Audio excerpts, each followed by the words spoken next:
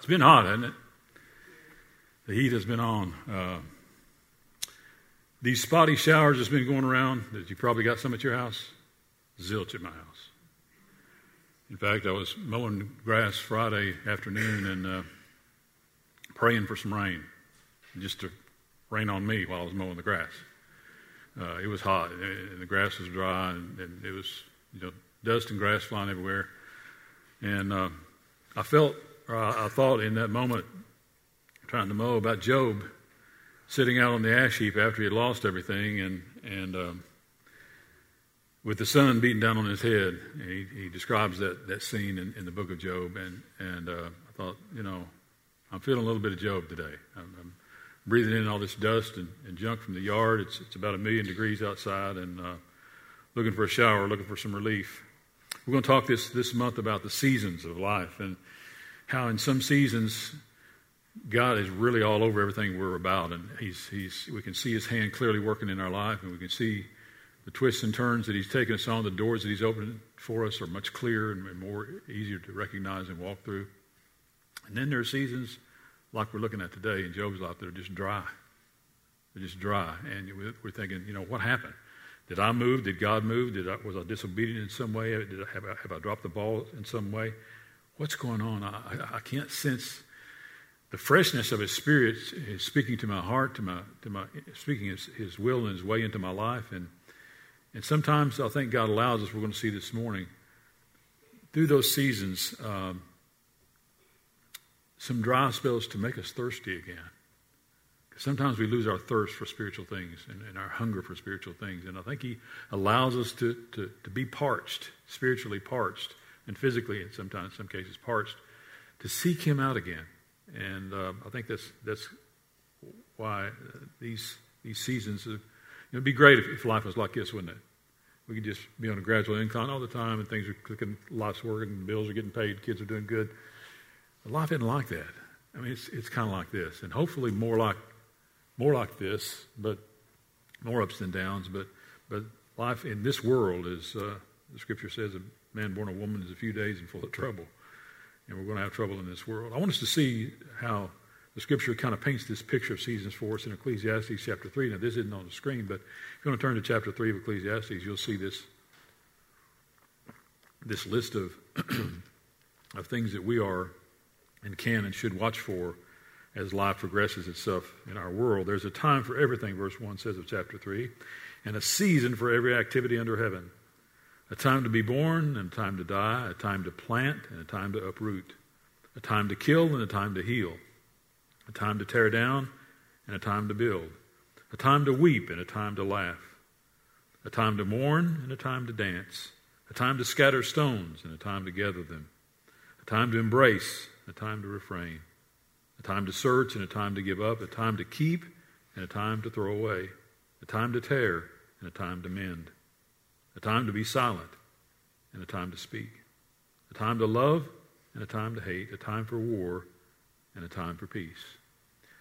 There are seasons of life and times to everything that God works in us and through us and around us into the lives of others, into the life of our family, folks we work with. I think it's important we recognize the seasons God is up to, because if we don't, we'll miss His hand. We'll miss the method by which He takes us there and the reason for which He takes us there, to see a clearer path, of a clearer nature of who He is and what He's up to. Turn to Job chapter 6, if you will, and I want us to look at several verses here in Job 6 of his story and how he faces adversity here in this dry spell of his life. Verse 14, we'll pick up in 14 of chapter 6 and read down through verse 17. A despairing man should have the devotion of his friends, even though he forsakes the fear of the Almighty. But my brothers are as undependable as intermittent streams, as the streams that overflow when darkened by thawing ice and swollen with melting snow, but that cease to flow in the dry season, and in the heat vanish from their channels. First thing I want us to see here from this passage is the summer season.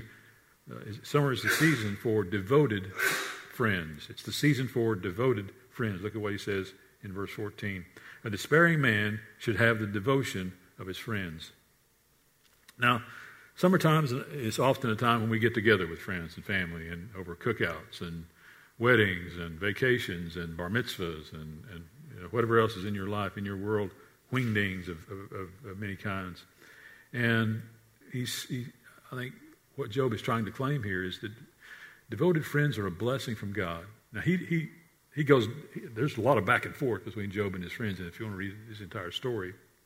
But he appreciates the fact that his friends are devoted, and though he don't agree with everything they say about his condition and his stage of life at that point, he appreciates them being there and appreciates their devotion. It's been said that if family is the dish, then friends are the seasoning to that dish. And that's true. If our substance is who we are and where we were born and how we do life together with our family, the seasoning of life comes through the friendships that we have, hopefully devoted friendships. And I would encourage you to look for those kind of folks I've shared with you before. Probably in the inner circle of your life, you can number them on one hand. Folks that you would share anything about the nature of who you are, how life is treating you, and what you're getting, what you're not, what you're understanding, what you're not.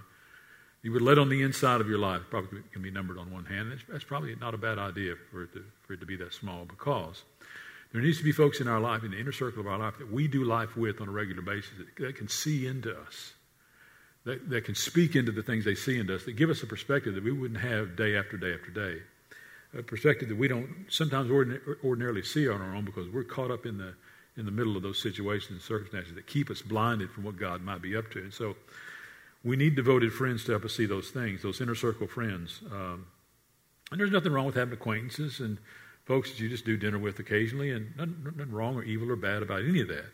But we need inner circle friends. We need devoted friends who will walk with us through a hard place and recognize it themselves and help us get there. Acquaintances come and go, and you've had acquaintances in your life from high school, from early adulthood, from middle adulthood. Acquaintances come and go, and there's nothing evil or wrong about that, because situations in life take us and them into different places. But devoted friends are and should be cherished, and those kinds of relationships should be nourished. Now, as I said earlier, Job was frustrated with some of their counsel or advice that they were trying to pour into his life, but at the same time, they are the constant through this book of Job. His friends are there. They may not be saying what he wants to hear, but they're there. They're present. And there's something to be said for a friend that will show up and is present in your life, regardless of what the circumstances are, and whether it's convenient for you or convenient for them even. But that's an essential for us. Their constance was an essential for him, and those kinds of friends are for us. So if you find yourself in the summer, in a dry season, and in a season where you're just wondering, and I've not heard the voice of God or sensed His hand or sensed His presence rather, or seen His hand in a long, long time. I'm in a dry place. I would encourage you to start to surround yourselves with friends that can help you see that, walk through it in a way that is productive, and nurture those friendships that matter. Invest in them. Invest time in them. Invest yourself into those kinds of friends, because they're rare. And friends that will hang with you through thick and thin are rare. We need to nurture those relationships, those friendships, those devoted friends. Summer is the season for those kinds of things. Secondly, summer is the season not only for devoted friends, but for dependable friends. Look at 15 and 16.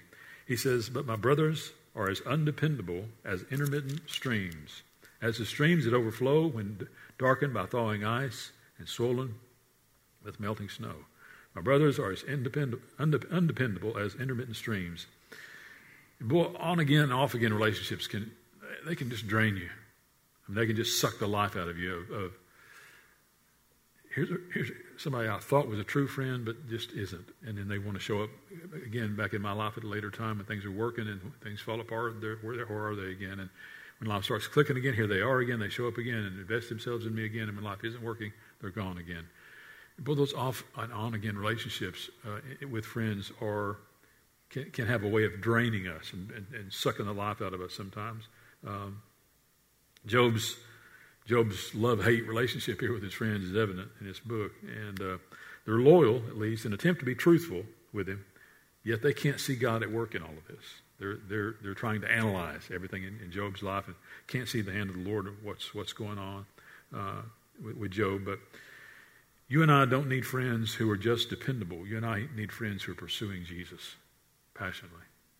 And it's one thing to have a friend that you know cares about you and has your back and loves you and will do anything for you. It's something altogether different to have a friend who is like that, who is also pursuing Jesus with all they have. You're going to see motives in those kind of friends poured into your life with far different effects and far different results than you are just somebody that's going to hang with you. It's fine to hang with somebody, but somebody that's pursuing Christ as well will say, you know what? God might be in some of this.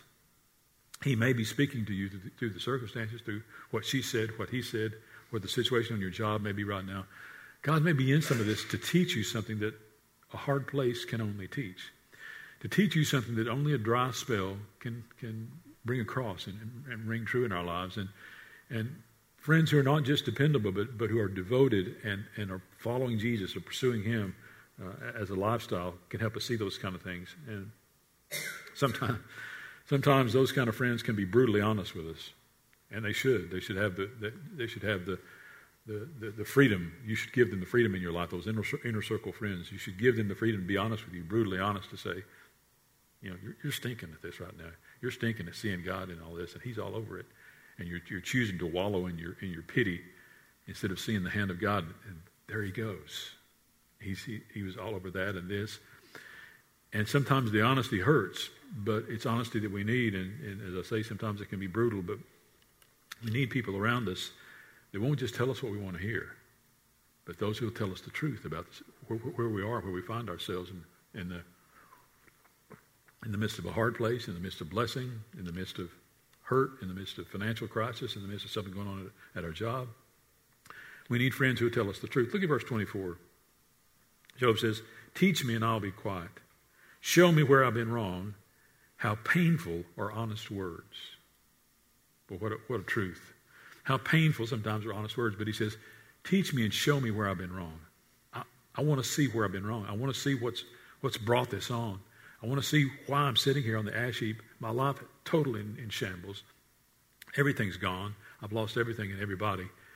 Teach me and help me see the things that I'm not seeing, to see why I'm in this place. And those kinds of friends that he's talking about that are dependable friends will be honest and truthful with us in those moments to say, here's what God may be up to. He's got design to everything. And so we need those kind of people in our life. Here's why. They're valuable for a couple of reasons. One is they remind us of a couple of things. They remind us of who we are, and they remind us of the fact that God is always up to something, as we just closed the series of dealing with that.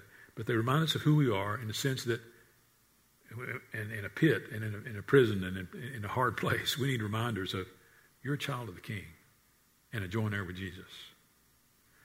You're a child of the King and a joint heir with Jesus. I know, but you're a child of the King and a joint heir with Jesus. But you don't understand. But you're a child of the King and a joint heir with Jesus. We need those constant reminders again and again that faithful, dependable, Jesus-pursuing friends will help us to see and understand that we won't otherwise pursue on our own. We need to be reminded of those things, of who we are. You're a child of the King, a joint heir with Jesus, and the fact that he's up to something. God is in this.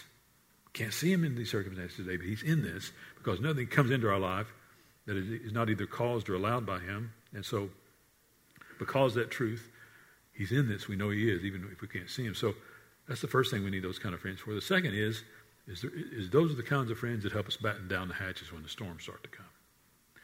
They're the friends that say, well, let's prepare for this. Let's if you're in a relationship that's challenging you and you're afraid you're going to be ungodly or unchristlike, sit down with a friend and say, help me work through some possibilities of how I could answer this question or deal with this issue.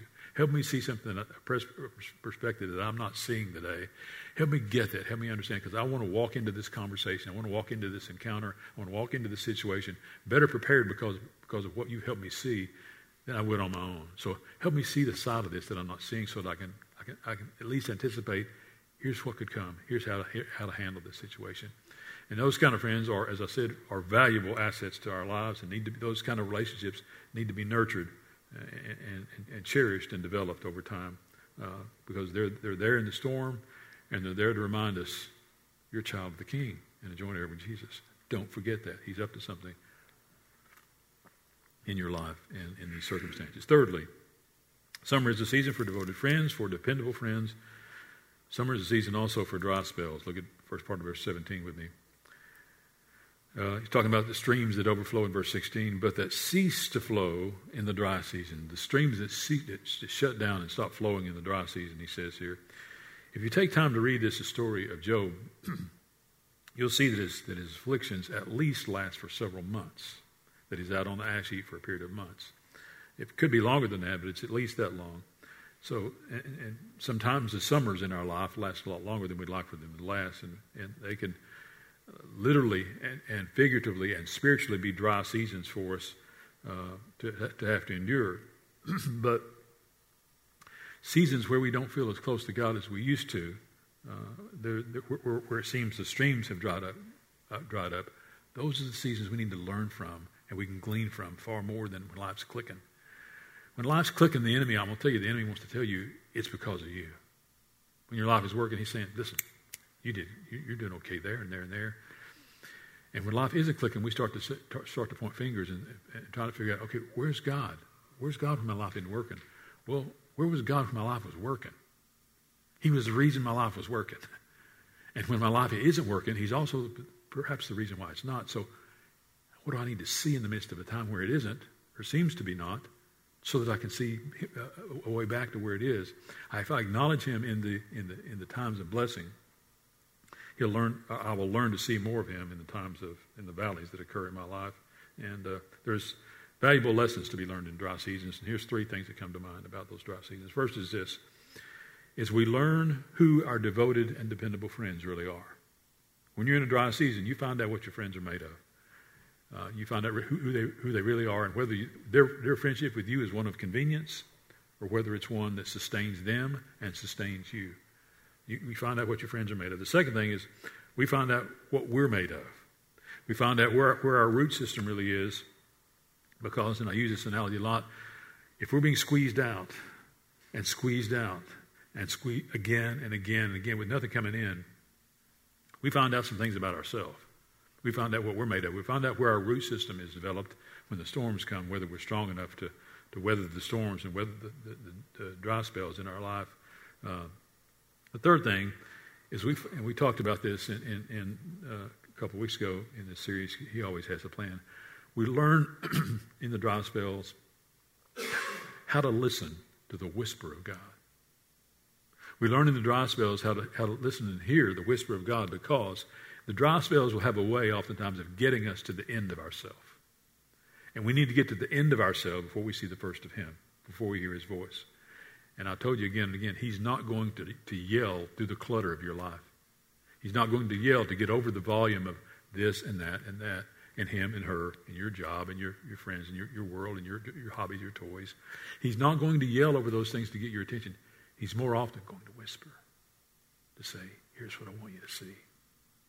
And sometimes we have to get to a dry spell and get to the end of me before I can see and hear the whisper of God, the voice of God. That he'll speak. He will speak. He's faithful to do that. But we have to get to the end of ourselves and lay all of our abilities to handle and solve this situation down at his feet and say, I can't. I'm at the end of me. I have no capability to pull myself out of this situation or to understand it any more than I understand it now. Help. And when we find ourselves in that place, we learn to hear the whisper of the voice of God. Dry summers are necessary because they make us thirsty again.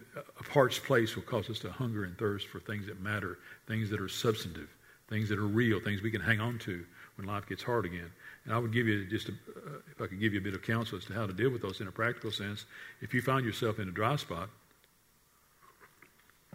like I was on a lawnmower on Friday, refuel. And I did. I got off my lawnmower, went inside, got a thing of Gatorade, and I started chugging Gatorade. We need to refuel when the dry spells occur in our life. I would encourage you to find a good book by a biblically sound author, Swindoll, Lucado, Keller, Chan, Platt. Find yourself a good book that'll refuel your spirit and refuel your mind and renew the things that you know to be true, but you've unintentionally walked away from. Find yourself to refuel that, or in a CD, or download some good Christian music or worship music that will help you refuel and get back to a place where you can start to see the hand of God at work in your life and recognize him again, recognize his design, his purpose, his will, his plan, His way for you. So, in short, when the tank starts to get empty, refuel. Don't wait for that to happen in your life. Fourthly, the summers are seasons for heat waves in our life. Look at the latter part of verse 17 with me. Streams that cease to flow in the dry season, and watch, and in the heat vanish from their channels.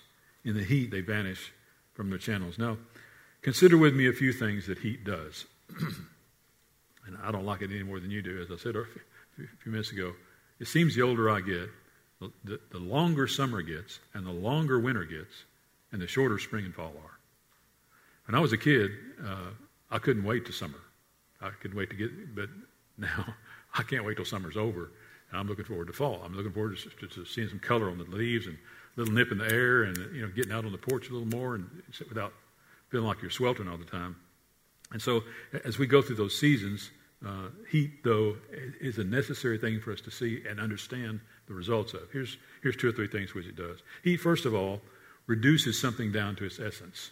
You throw something in the fire, it's going to get reduced quickly to what it really is, either ash, or it'll burn away the things that are consumable and leave the things that aren't. If you've got something that has plastic or wood around its periphery and steel or metal at its core, you're going to see the steel and the metal left when the heat turns on, and when the fire gets to a way of consuming that thing.